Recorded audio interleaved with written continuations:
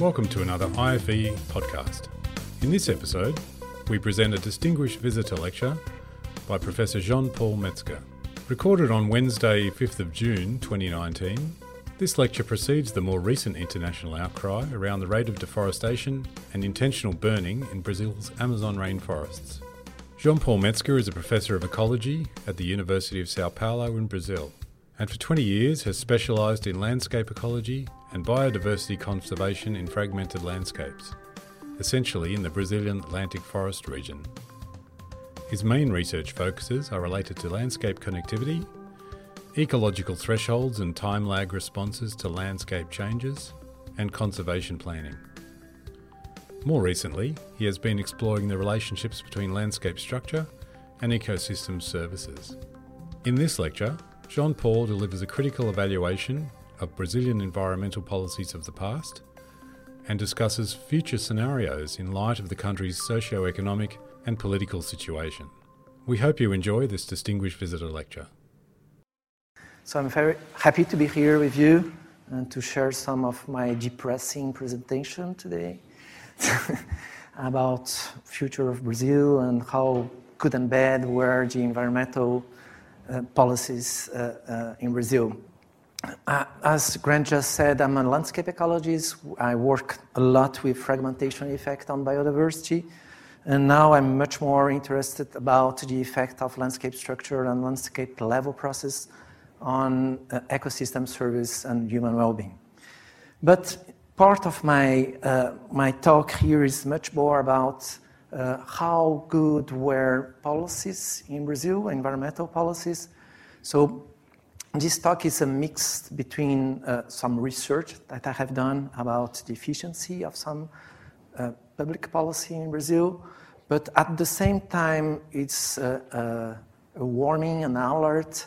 I'm asking for help for you here because I don't know how to deal with the situation in Brazil, which is really bad at this moment.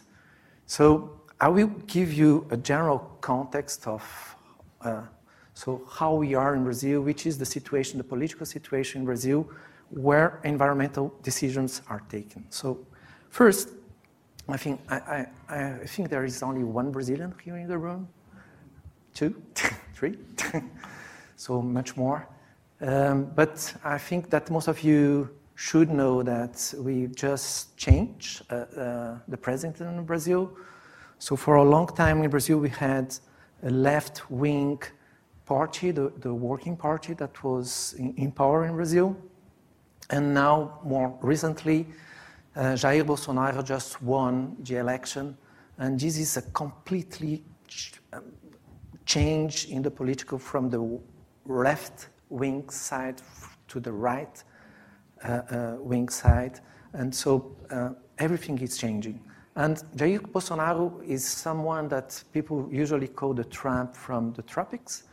But I think it's worse than that in some sense. I think some of you will agree, others will not agree, but I'm just telling my impression. Because if you see his history of, he has a discourse of dictatorship or supporting torture or supporting that, or saying that he wants to kill all his opponents from the left wing. He talk about women, gay people, and minorities in a really bad way. And also he promised to bring order by spreading cows with relaxation of gun laws. So I don't know, someone who talks and who has this discourse and was elected, for me it's quite surprising. And if you Google Jair Bolsonaro, you will mostly see him with a gun. So obviously he's supported by the gun industry, but he's saying that we need guns to have a new order in Brazil. So, and he wants to kill everyone that has not the same ideas that he has. Looking to the environmental side, he and his companions, they understand that environmental is only a barrier to the development of Brazil. So he's supported by the mining sector, he's supported by the agriculture sector. He's supported by the logging sector and the gun sectors. And so they all say that Brazil has only 1/3 of his territory occupied by agricultural areas, so productive areas, and 2/3 of Brazil is covered by native vegetation, and that is too much. And so the discourse is, if we want to grow, we need to expand the agricultural area in forests or native areas. So this is the main discourse. And if we look at how he understands indigenous peoples, he understands also as environmental, as something that is impeding the development of Brazil, because we have huge area for lands for indigenous people. And so he just changed the authority to demarcate indigenous land from the Justice Ministry to the Agriculture Ministry.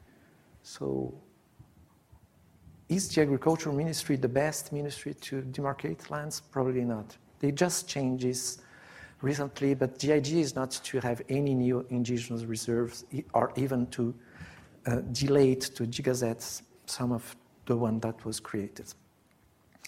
So he's in power, and I will just show who is in power with Bolsonaro. So Ernesto Araújo is the foreign minister of Brazil, and he just believed that there is no climate change. I think here in Australia you have some quite similar situation, probably. But he understands that climate change is a discourse from developed country to avoid developing countries to really be more developed. So he's against the Paris Agreement. He understands that this is a globalist and cultural Marxist propaganda machine. So this is our foreign ministry. And he's also completely against international NGOs. This is one guy in power in Brazil. The other one who is in power is Ricardo Salles. So I think some of the Brazilians will know him. It's a very young guy that was Secretary of Environment in the state of Sao Paulo, and he had a lot of problems. And one of the problems is that he is convicted in court for fraudulently favoring mining company, so he's supported by mining company. So the idea of Bolsonaro would be to not having an environmental ministry, but they maintain an environmental ministry with someone in the head that is completely in alignment with the agricultural sector. So this is our Ministry of Environmental. It's a good situation, as you can see. And Olavo de Carvalho, he's someone who lives in the United States, but he's considered as a guru of Bolsonaro. So, and as a guru, he's indicated or nominated 3 or 4 of our ministry. And just to know what kind of people he is, he said recently that he don't know if the earth is spherical or flat.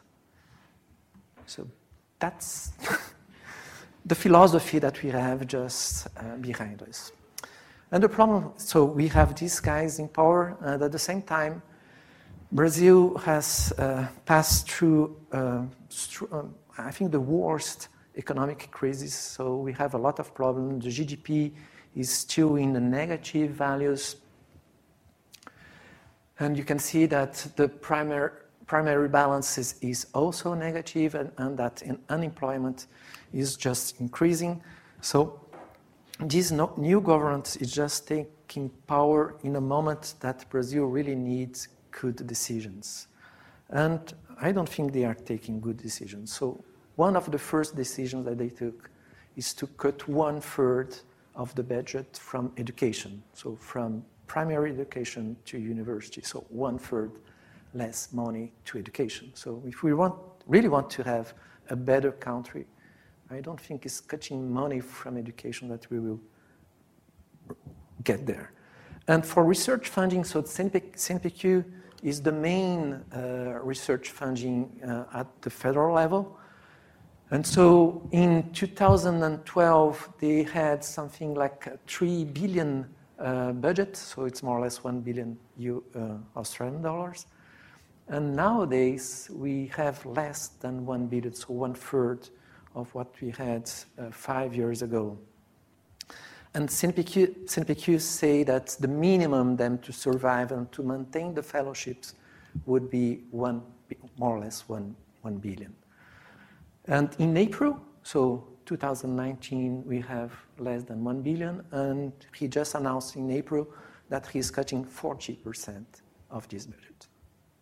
So I really don't know how we will do science in Brazil, because this is the main agency that funds science in Brazil, and we probably will not have money for grants, research grants, not even for fellowships, master, PhD, or postdoc fellowships. So the situation is really critical from my point of view. Okay, so this is the general context of my talk, and I will try not to depress too much you guys, but to give you some idea. So we did some works about how good are Brazilian policies related to environment. And so we did some counterfactual analysis that I will show to you now. And then I will talk about which is the scenario for the future and how bad it will be. So I will begin just with some good news. So good news is that if we see the deforestation trend from 2004 to 2012, we will see that deforestation is decreasing, mostly in the Amazon, but deforestation decreased a lot. So we were really very successful in our policies to to deal and to reduce this deforestation rate. But from 2012, I don't have the whole data here, but you can see that there is a beginning of increase in the deforestation. So in 2012, I will talk for you later, we have the approval of the new forest code in Brazil. So the forest code is the main legislation that provide conservation in private lands. And so they changed the law in 2012, and then since 2012, we can see a trend of increase in the deforestation rate in Brazil.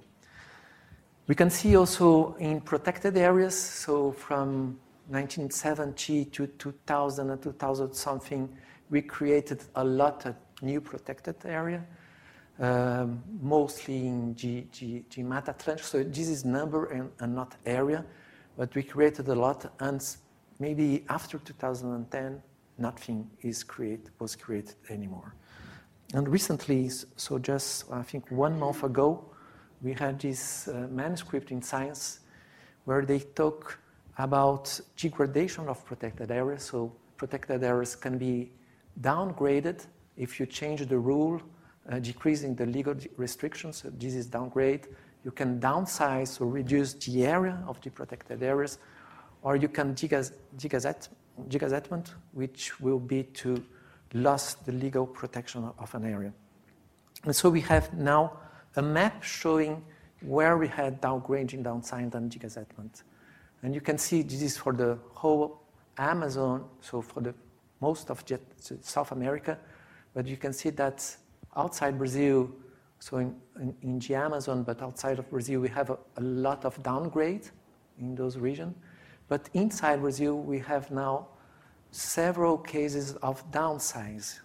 So they want to construct a new dam, they want to construct roads, they are just reducing the sizes of protected areas.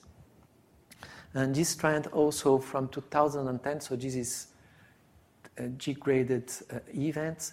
So from 2010, we have a lot of degazetments, a lot of downsizes, and so on. And the main cause, if there is only one, there are multiple causes, but the main cause is mining.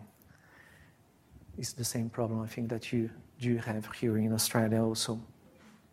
So I would say that we were quite successful in our environmental policies up to 2010, 2012, and then from 2012, things are changing a lot.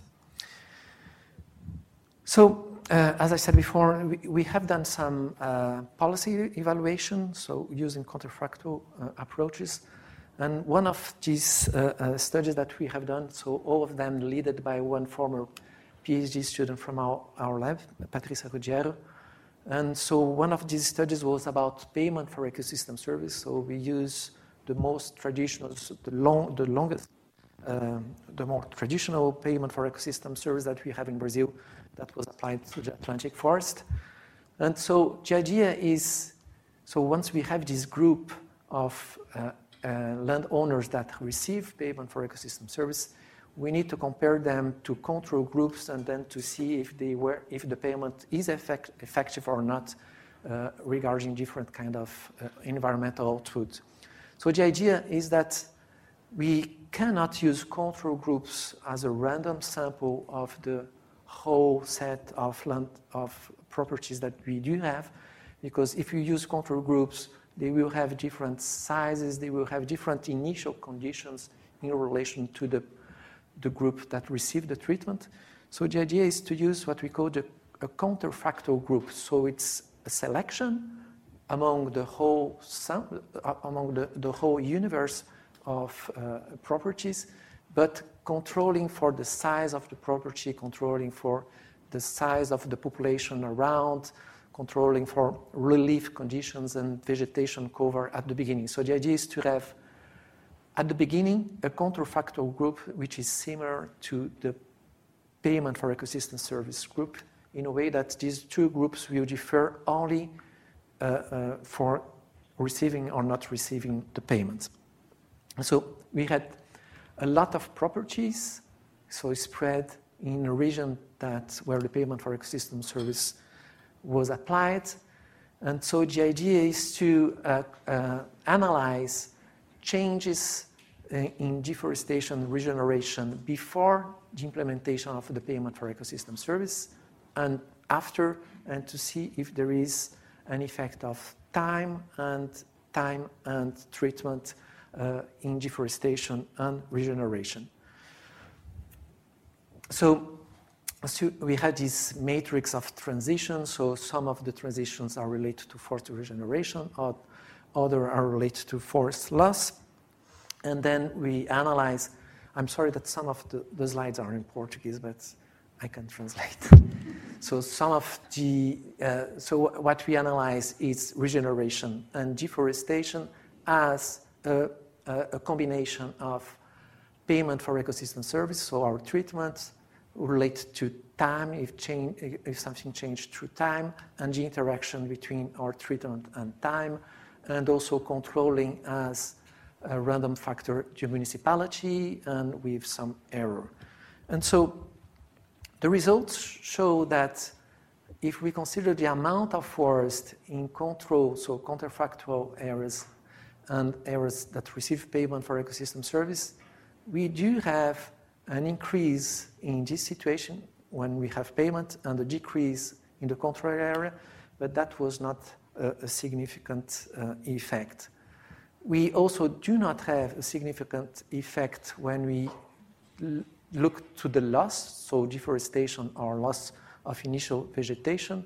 So apparently some trends, but not significant. And the main result, so the main outcome effect of payment for ecosystem service was in the regeneration. So we can see that we have much more regeneration when we have payment, both for forest and for initial vegetation.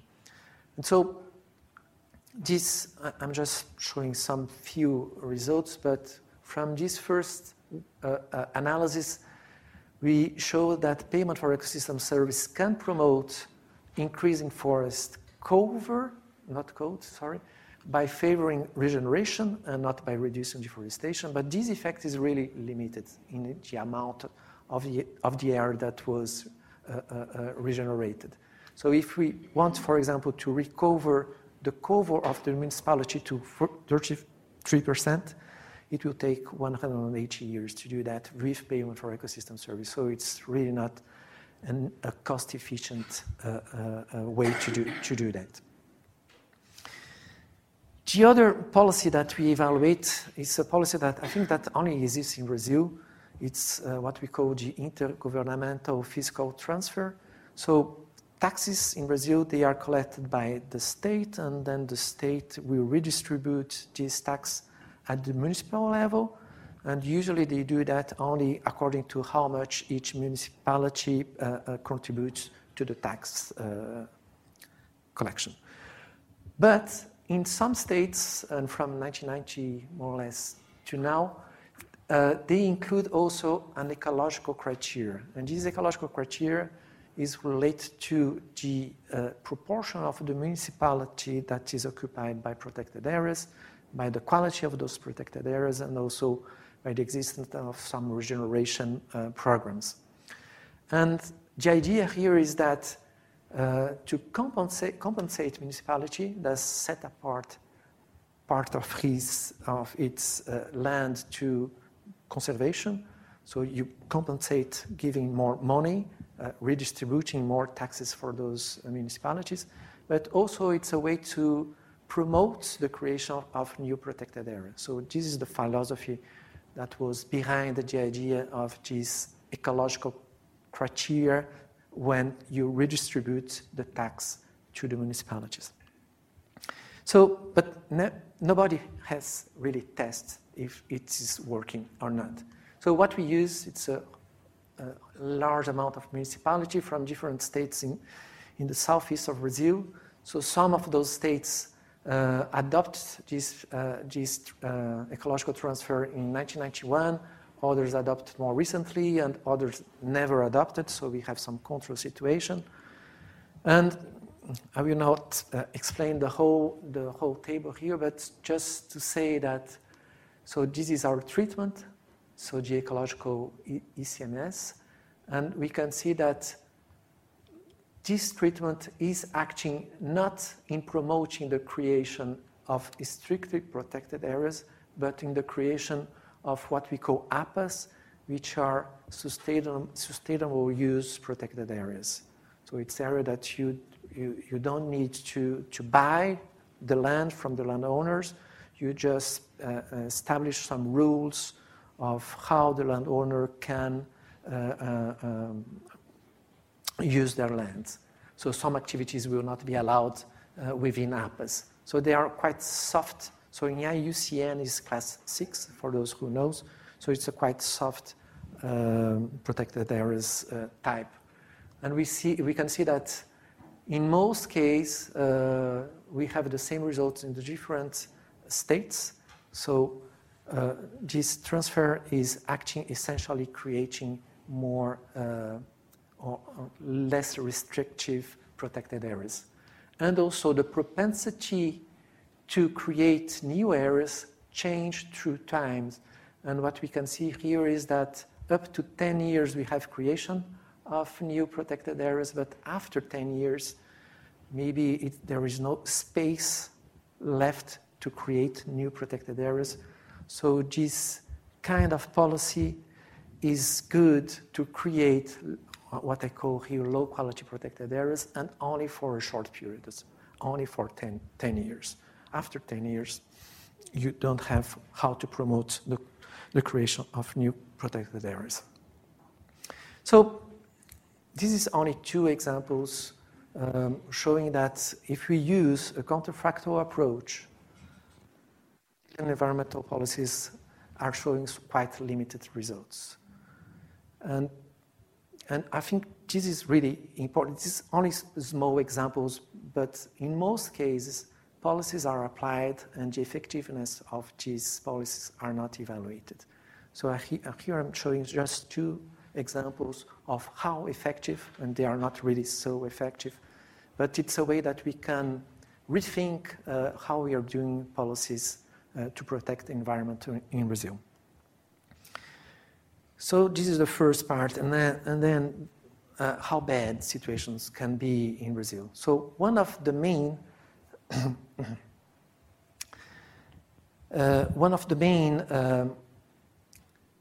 maybe indication that situation can go not really well in Brazil is that there is a relationship between deforestation and the political cycle. So usually we think that the most important drivers of deforestation are agricultural expansion, road construction, or mining expansion, and things like that. But obviously, the decisions to construct roads or to give economic incentive to expand agriculture areas, they are political. They are related to they are within a political context. And looking again only at the Atlantic forest, here we have the deforestation municipality by municipality from 2000 to 2015. And looking at this pattern, we can see that there is oscillatory behavior in the deforestation. So in some years, we have a peak of deforestation, and in other years, deforestation decreased, and it increased again. So this is for the Atlantic forest. And then we perceive that these peaks are related to years where we have elections in Brazil. So then we decide to test if deforestation can be related to this political cycle. And then, so what we use, it's a huge data set that was constructed in Brazil. So it's land use, land cover data set based on the Landsat images from 1985 to nowadays. And so we have this for the whole Brazil, but we use only the data from the Atlantic forest. So the Atlantic forest is a huge area that goes from the north to the south of Brazil in the coastal area. And so here we can see the amount of pasture lands, native vegetation, agriculture. Maybe we can see really clear trends. But when we look at the transition, so we know that most of the forest is maintained in that forest, but a small part of forest was deforested to different kind of land use, and a small part of the forest nowadays, so in 2015, has just regenerated in the last 5 years. So we have here some global data for the whole Atlantic forest. And so the idea is to look at deforestation and regeneration year by year, and trying to see and to test statistically if election years will have a peak of deforestation. And in Brazil, we have municipal elections and state elections. So they occur each 4 years, but if we consider both together, they occur each 2 years. So that was our data set. And then also I will not explain the whole statistical process, but we control for several variables like population density, agricultural production at the municipality level, cattle density, precipitation, and so on. And obviously, we include the years of elections, so for municipal and state elections. And the results show that we do not have a municipal election effect, but we do have a state election effect. And the states are the ones that really can decide, can authorize new the creation of new roads or the expansion of urban areas, of agricultural areas. So they do have the powers to decide when deforestation can occur legally. And we had an effect of a state election, and then we also test other things. I can share the paper, so we are just submitting the paper now, but so we test other things, and one of our hypotheses would be that deforestation would increase more when the election the results was not so obvious. So the difference between the first and the second governors are really close to each other. But because we think that in those conditions we have some kind of bargain, so I can negotiate with you and authorize some deforestation, then you vote to me and so on. But what we observe is that when you lose by a lot, deforestation was higher. And that means that maybe someone who knows that we lose by a lot, he knows that he should do something at the end of his term, then they just have some kind of behavior to everything and so on. So the conclusion of this part is that we do have... Exactly discreet at the door. Thanks. So that we do have a relationship between the political cycle, so mostly the state and federal cycle, and deforestation, and then the incumbent loss by a lot, deforestation is especially higher. Well, this is one indication that we can have a worse situation in Brazil because just had this election now. And the last topic of my talk is about the Forest Code. And the Forest Code, as I said before, is the main legislation, the main law that provides protection in private areas. And this represents more than 50% of the native forest cover in Brazil. So it's really important law. It's crucial for it's for food security, water security, climate security, and obviously also for biodiversity conservation. And this Forest Code, they act through two main tools. One is areas of permanent preservation, so really the most sensitive areas where vegetation should be maintained, as steep slopes, as along rivers. You need to maintain the stability of the soil, so you need to have vegetation. And we also do have what we call legal reserve, which is a part of the property that should be set apart in each property. This area could be really big. So in the forest area in the Amazon, this is 80%. So each landowner should maintain 80% of their property with forest. They can use only 20%. It's 35% in the savannas vegetation in the Amazon, and 20% in the whole, in the rest of the country.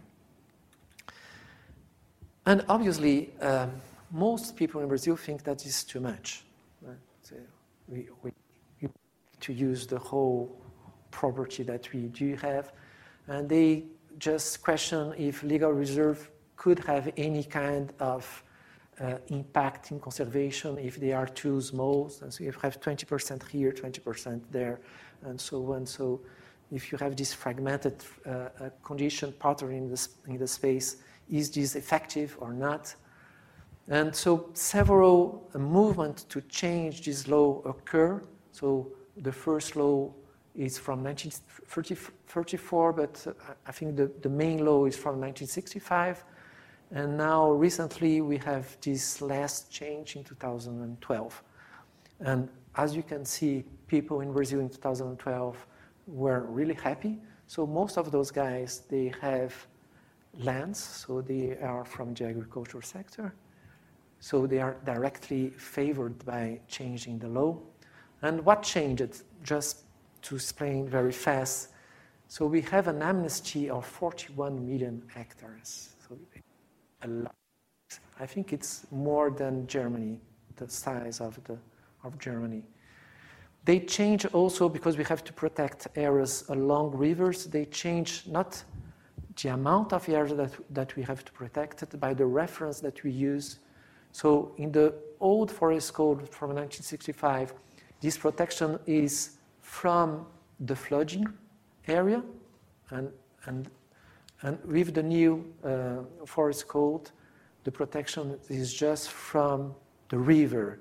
So in this situation, in most of the rivers, you lose the protection of a lot of floodplain areas. So incredible. So the estimation is that we are losing protection along rivers in more or less.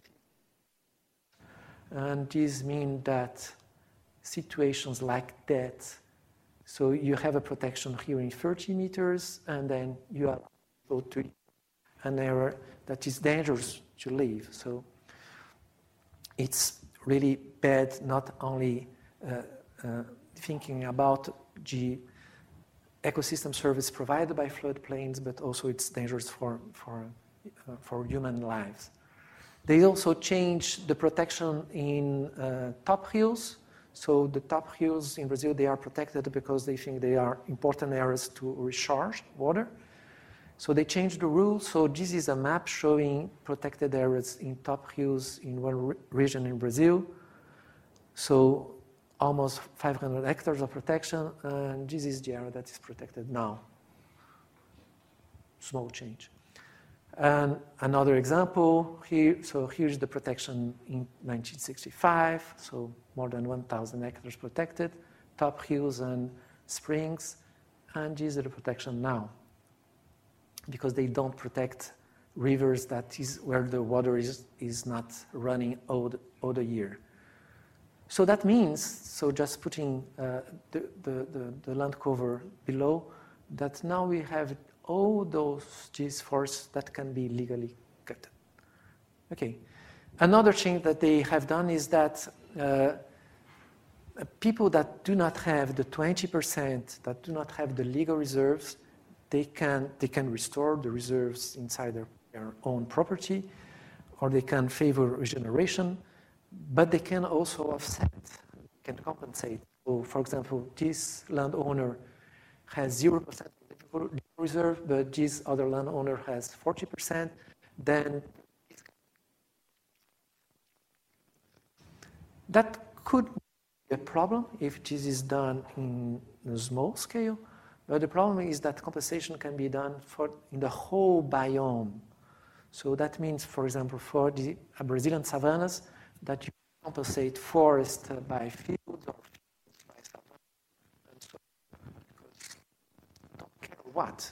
If it is in the same biome, you can do the compensation.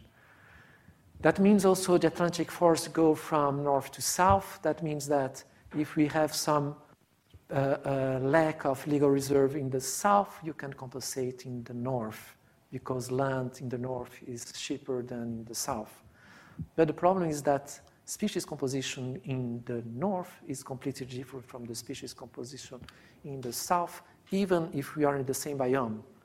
So you are compensating things that are completely different. It's orange by bananas, so it's not offsetting, really not offsetting.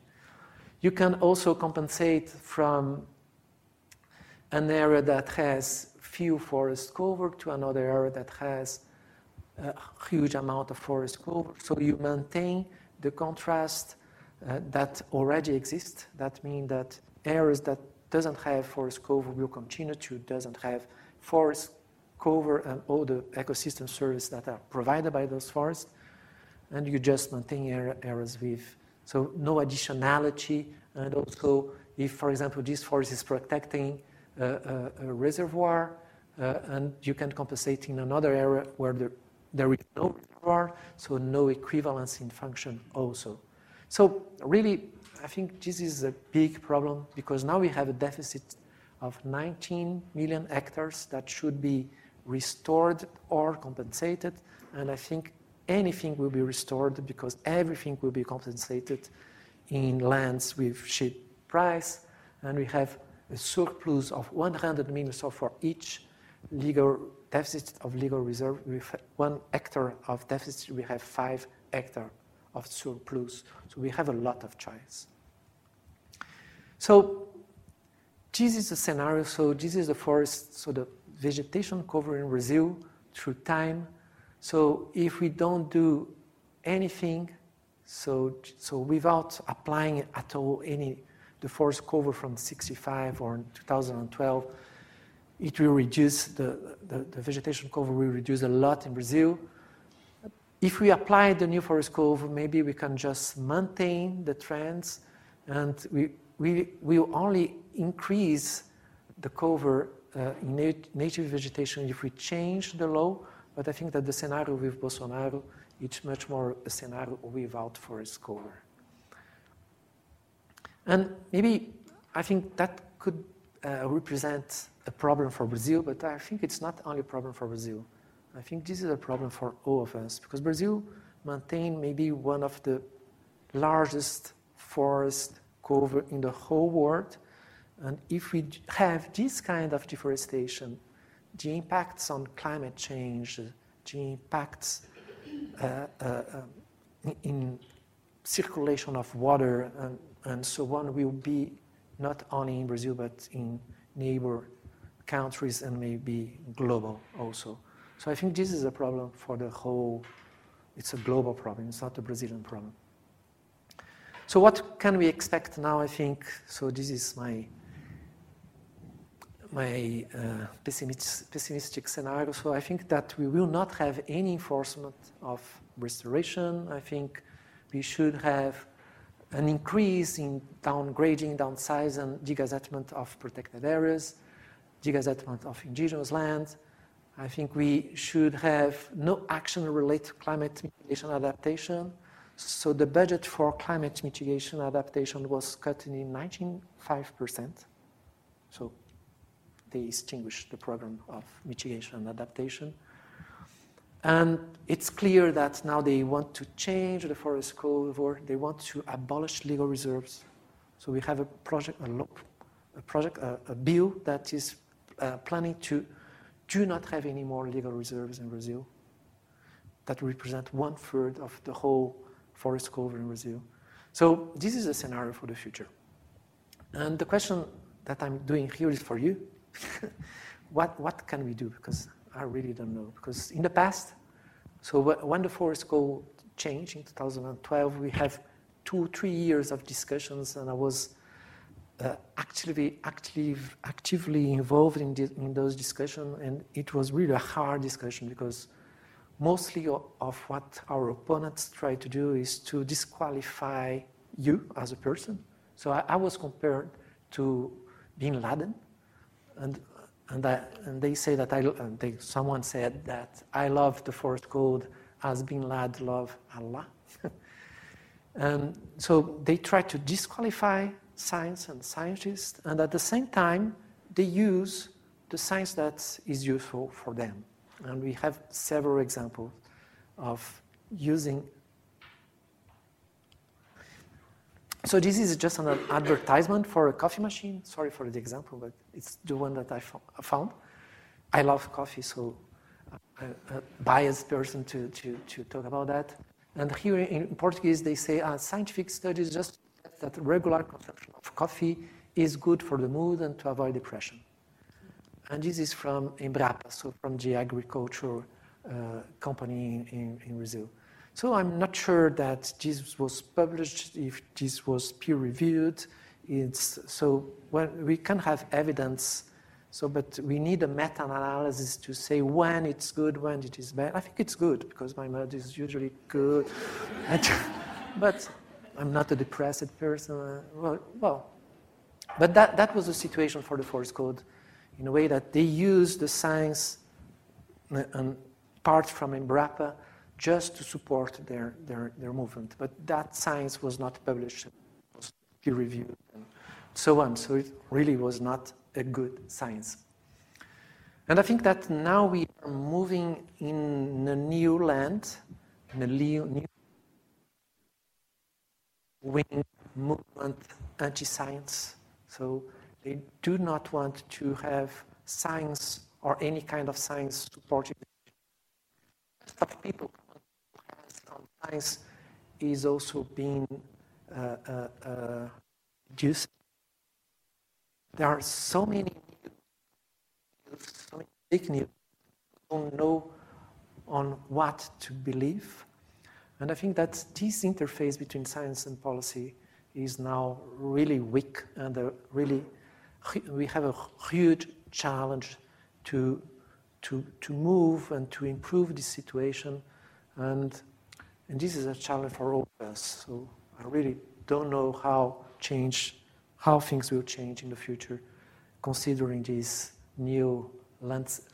So what they call here the landscape of fear. So with these very optimistic words, I'm just finishing this talk, and thank you very much, and I'm happy to take questions.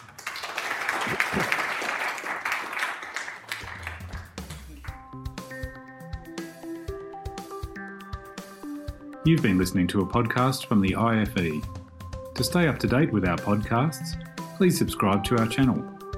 You can also visit us on the web at qut.edu.au ife.edu/IFE. And we're also on Twitter at IFE_QUT and also on Instagram at IFE.QUT. We really hope you enjoyed this IFE podcast.